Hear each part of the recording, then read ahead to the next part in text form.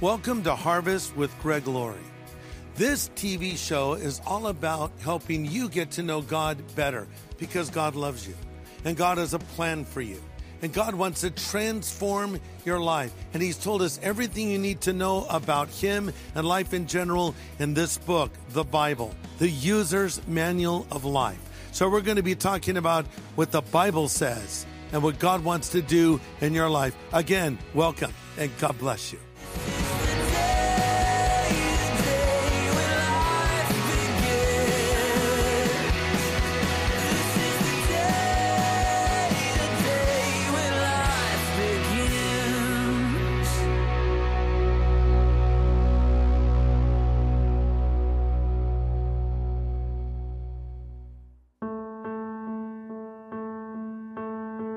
God has put His people in the culture to influence it, to make a difference. God is not calling us as believers to isolate, but rather to infiltrate, to influence.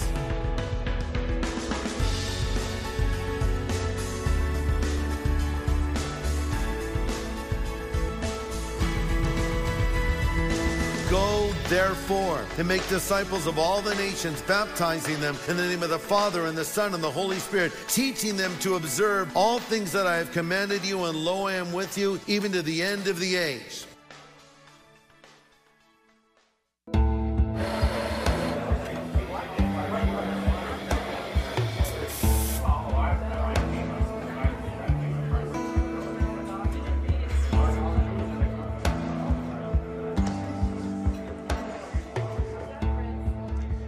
You know, Jesus didn't say that the whole world should go to church. He said that the church should go to the whole world. Sometimes Christians want to get away from non-believers, not have any contact with non-believers. But listen, Jesus did not call us to isolate. He called us to infiltrate, even more to permeate, to be salt and light in our culture. And I think we need to look for those opportunities to engage people with the message of the gospel, because you never know when one of those opportunities is going to come our way.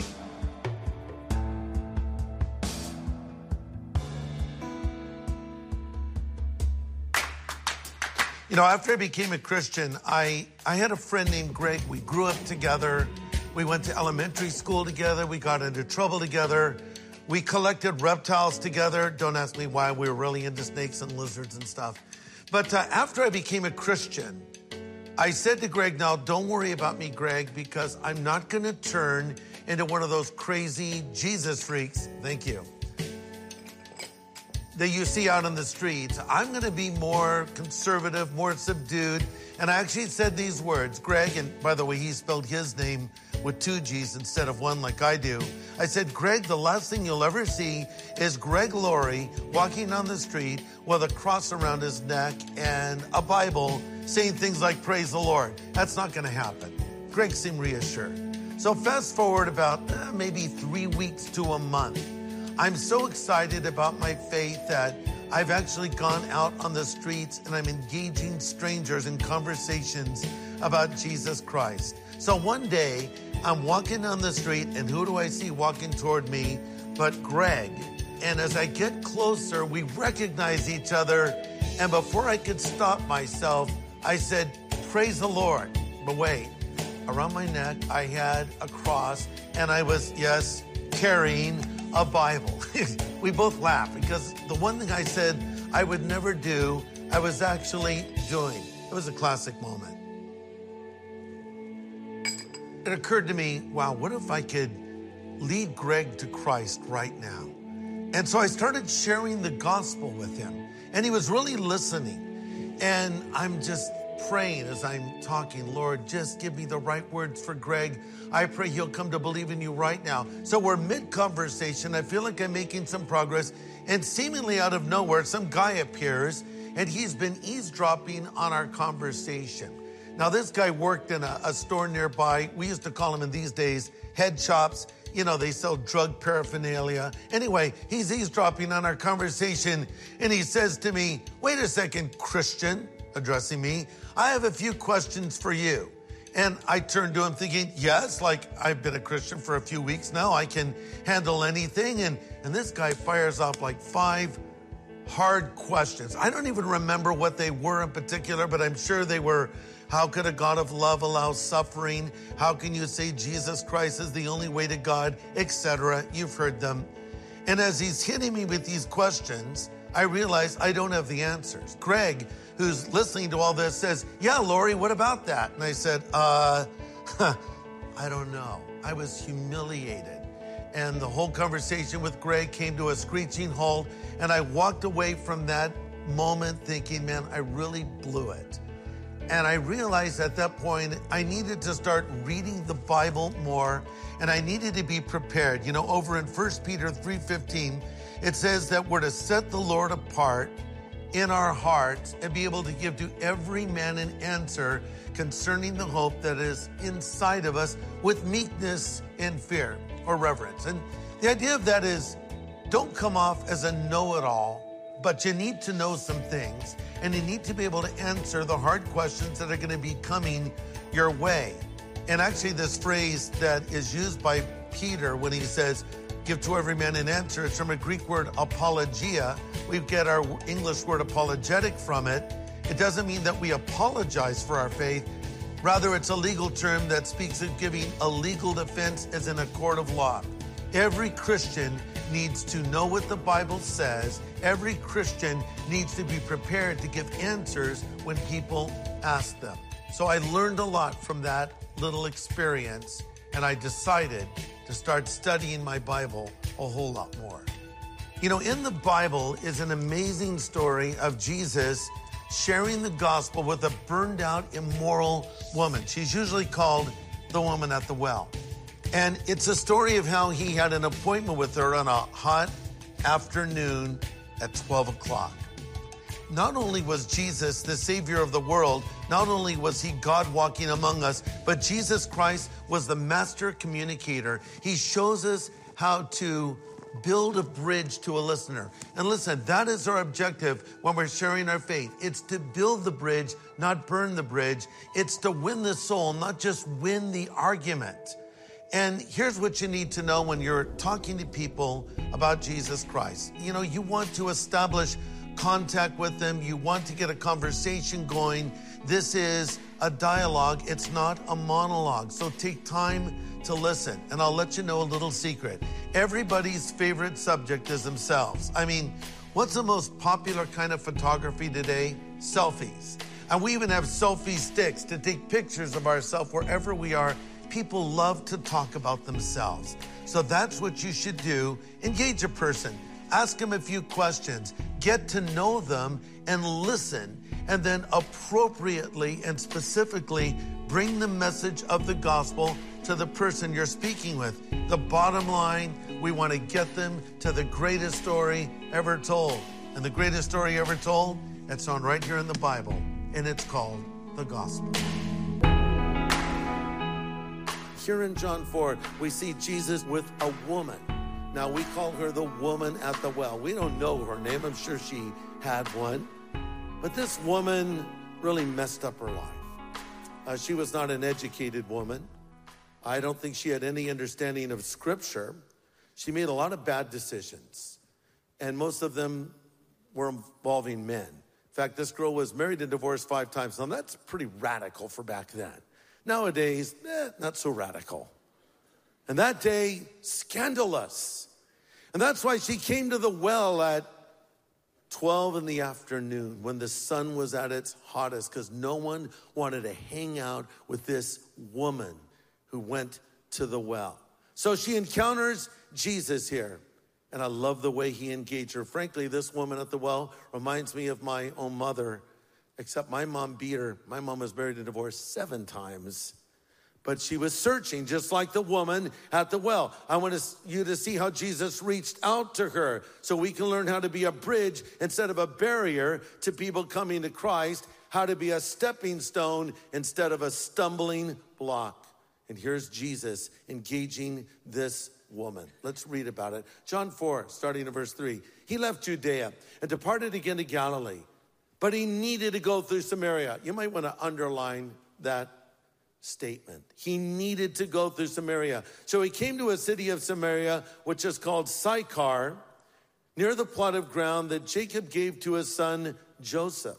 Now Jacob's well was there, and Jesus, therefore, being wearied from his journey, sat by the well. It was about the 6th hour, that's 12 noon, and a woman of Samaria came to draw water. Jesus said to her, "Give me a drink," for his disciples had gone away into the city to buy food. Then the woman of Samaria said to him, "How is it that you, being a Jew, would ask a drink from me, a Samaritan woman? For Jews have no dealings with Samaritans." Jesus answered and said, "If you knew the gift of God, who it is that says to you, 'Give me a drink,' you would have asked him, and he would have given you living water." Evangelism, Jesus style, doing it the way Christ did it, starts with a burden. We've already alluded to this. Verse 4 says he needed to go through Samaria. Little background. Jews and Samaritans, they didn't like each other. In fact, they actually hated each other. That's why the Samaritan woman said, "Why would you, a Jew, ask for a drink of water from me, a Samaritan? Don't you know we don't deal with each other?" There was a strong hatred and a cultural prejudice between these peoples, but Jesus needed to go. By the way, this was not the shortest route to his destination. He effectively went out of his way to meet this woman. Why? Because in the councils of eternity, it was decided that a burned out, immoral woman was going to meet Jesus on that day. She had an appointment with God. And you know that there are times when you will be out and about your business and you're going to walk smack dab into the middle of God's will. And you're going to come across a person that has an appointment with God, and God wants to reach that person through you. So here's Jesus. He sees her sitting there at the well. And it's a good reminder to us that we need to overcome our prejudices and our bias. Sometimes God may lead us to go to someone that's different than us. They're older. They're younger. They're a different race. They're a different social, economic background. Who cares? If God leads you to go to that person, go to that person. From the best-selling author of Johnny Cash, The Redemption of an American Icon, and Steve McQueen, The Salvation of an American Icon, comes Greg Laurie's new book, titled Lennon, Dylan, Alice, and Jesus, which traces the rise, fall, and sometimes redemption journeys of famous rock gods who are brought to their knees and look up to finally meet the one true God. It's all in the pages of Lennon, Dylan, Alice, and Jesus. You'll discover the excess in self-absorption, but also of sweet salvation and the redemptive power of Jesus Christ. Greg uses his own memories, interviews, and observation to draw from the lives of rock legends as they descend to the depths of hell before ascending to the highest heaven. Request your copy of Lennon, Dylan, Alice, and Jesus when you give today. I remember shortly after I was converted, I felt very strong that the Lord was leading me to only share the gospel with really cute girls. I was convinced this was right. It was a great way to meet girls. Oh, that didn't last long. The Lord said, "What are you doing?"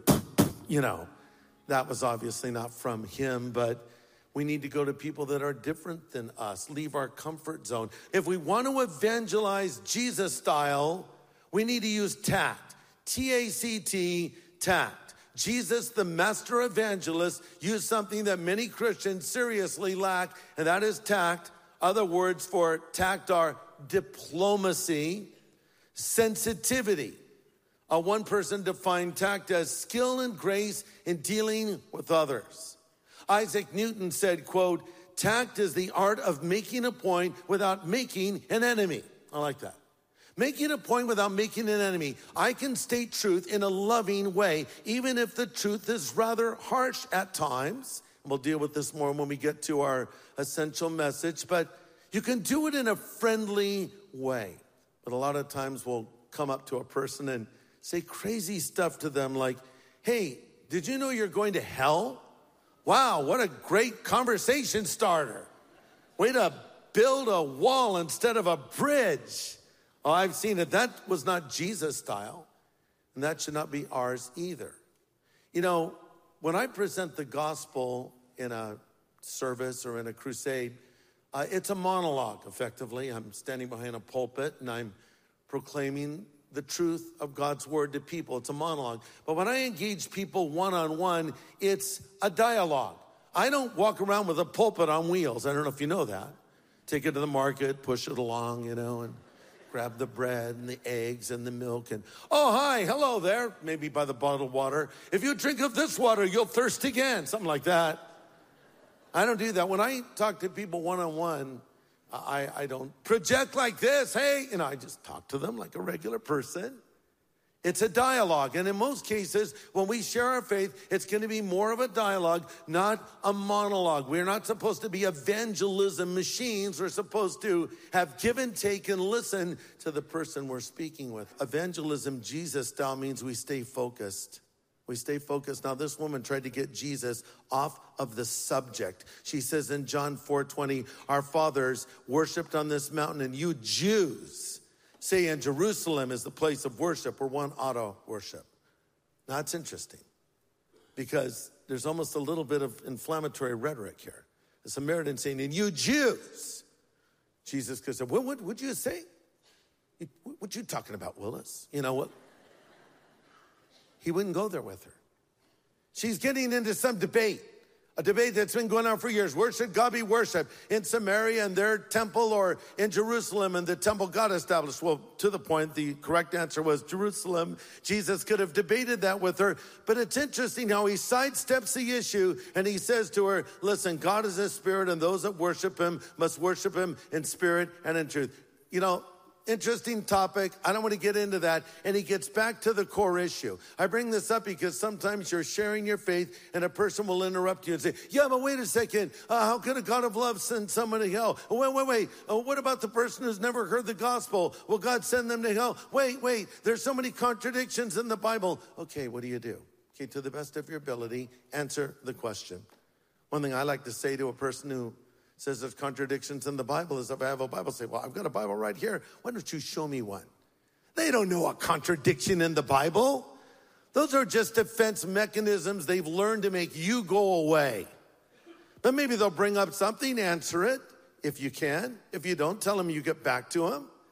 But then get it back to the main subject again. And that's what Jesus does. He brings it back to the main subject so she will not get off track. Now, this woman did believe this day. This woman had her life transformed by Jesus Christ because he entered her world. He built a bridge to her. He lovingly and clearly gave her the answers she had been searching for. I mentioned a few moments ago that she reminded me a lot of my own mother. My mom, Charlene, was married and divorced 7 times, as I pointed out. Now, she was raised in a Christian home by my grandparents, Charles and Stella McDaniel, and they went to church 3 times a week. So my mom kind of had a drug problem. Her parents drug her to church.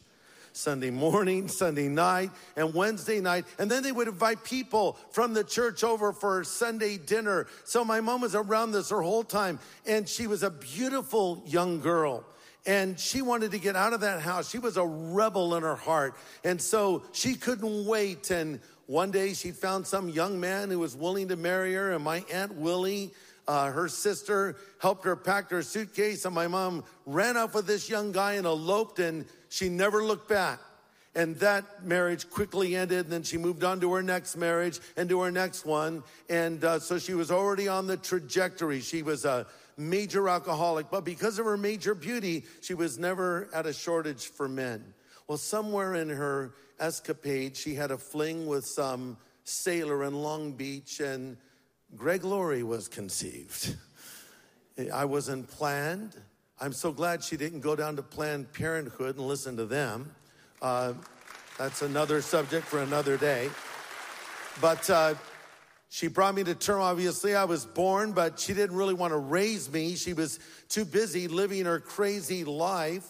And so I lived for a time with my grandparents. I went to military school. I would live with an aunt over here and back with my mom for a while. So now fast forward, and her story is reaching a predictable end. all that drinking has taken its toll. One night she got in her 65 Mustang and was cruising down Jamboree Boulevard in Newport Beach and jumped over the divider and had a head-on collision with another car. It almost killed her. Her beautiful face was now somewhat disfigured. You would have thought that would have been the wake-up call and she would have stopped drinking. No, she continued to drink and carry on. Now fast forward and my mom is 70 years old and she looks like she's 90. She's having kidney failure. She's having to get dialysis 3 times a week and she was miserable.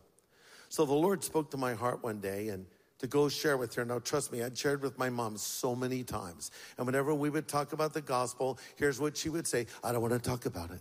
I don't want to talk about it. She'd just terminate the conversation. I don't want to talk about it. But one night, some years earlier, she had called me like 2 a.m. I answered the phone. She says, Greg, it's your mother. She was drunk, obviously. She said, if I commit my life to Jesus Christ, will you sing Just As I Am?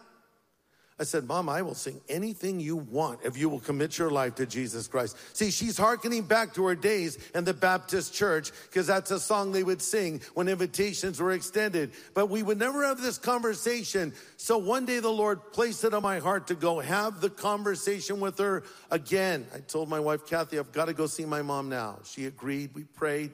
I went over. I sat down at the table. I said, Mom, I want to talk to you now about your soul. She says, I don't want to talk about it. I said, today we're going to talk about it. Okay, we're going to finish this conversation. I just laid it out and again told her what it meant to follow Christ. And much to my shock, she responded and ultimately made a recommitment to Jesus Christ. That's the good news. We're thankful for that. How was I to know that 1 month later she would die? I had such hope. I thought, oh, my mom has finally come to the Lord. It's going to be so great having her in the church and watching her grow spiritually. No, the Lord spoke to my heart because she was right at the edge of eternity. Sometimes God will speak to you. Go have that conversation. Oh, I don't want to. It's so awkward. It's so hard, especially with family members. Am I right?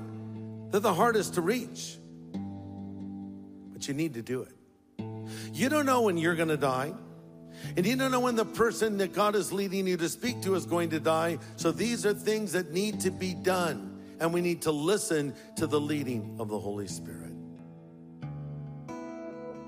Again, as the Bible says, be on duty at all times because you never know when an opportunity is going to come your way. You know, Jesus said of himself, the Son of Man has come to seek and save that which was lost. He was always looking for that person that needed to hear the gospel. Jesus himself told the story of the shepherd that went searching for the lost sheep. He's always searching. He's always looking. You and I need to do the same. And I would venture to say, if you start thinking that way, even more, if you start praying that way, Lord, lead me today, you're going to find opportunities come right to you. They'll drop right in your lap. And before you know it, you'll have the privilege of leading someone to Jesus Christ. So let's look for those opportunities tomorrow. And let's get out there and tell someone.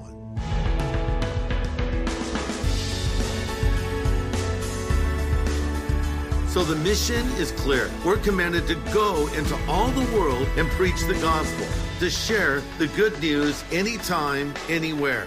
So go to your family, go to your neighborhood, go to your workplace, go to your sphere of influence, go and tell someone.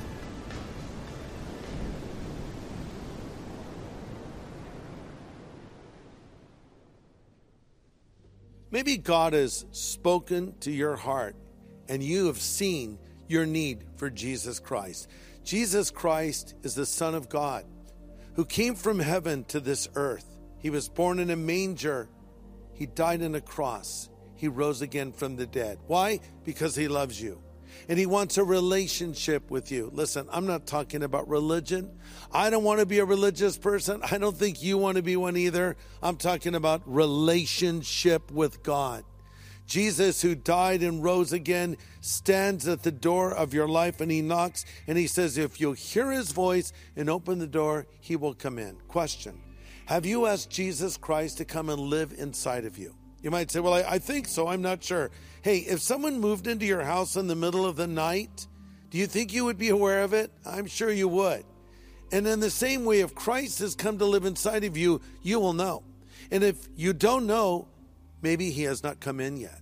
He's just a prayer away. All you need to do is say, Jesus, I want this relationship with you. I want you to forgive me of my sin. I want to go to heaven when I die. Would you like to do that? Would you like Christ to come into your life? If so, why don't you just pray this simple prayer with me? You could pray it out loud, or you can pray it in the quietness of your heart. But this is a prayer where you're asking Jesus Christ to be your Savior and Lord. Pray this with me now. Lord Jesus, I know that I'm a sinner, but I know that you're the Savior who died on the cross for my sin and rose again from the dead. Now come into my life. I choose to follow you from this moment forward. Thank you for hearing this prayer and answering this prayer. In Jesus' name, amen. Did you just pray that prayer with me? If so, I want you to know in the authority of Scripture that Christ himself has come to live inside of you. And I would love to send to you at no charge something called the New Believer's Bible. It's a very friendly translation of the New Testament. You'll find very understandable. And it's filled with hundreds of notes that I wrote that will encourage you in this commitment you've just made to follow Jesus. Let me send that to you at no charge. And let me be the first to say to you, congratulations and welcome to the family of God. From the best-selling author of Johnny Cash, The Redemption of an American Icon, and Steve McQueen, The Salvation of an American Icon, comes Greg Laurie's new book, titled Lennon, Dylan, Alice, and Jesus, which traces the rise, fall, and sometimes redemption journeys of famous rock gods who are brought to their knees and look up to finally meet the one true God. It's all in the pages of Lennon, Dylan, Alice, and Jesus. You'll discover the excess and self-absorption, but also of sweet salvation and the redemptive power of Jesus Christ. Greg uses his own memories, interviews, and observation to draw from the lives of rock legends as they descend to the depths of hell before ascending to the highest heaven. Request your copy of Lennon, Dylan, Alice, and Jesus when you give today. Hey, Southern California, Greg Laurie here. You know, there's nothing like gathering together in person to worship the Lord and hear the Word of God. And I want to personally invite you to live worship at our church campuses. There's two you can choose from. Our service times are 9 in the morning and 11 in the morning. So join us as we meet both inside and outside every Sunday morning.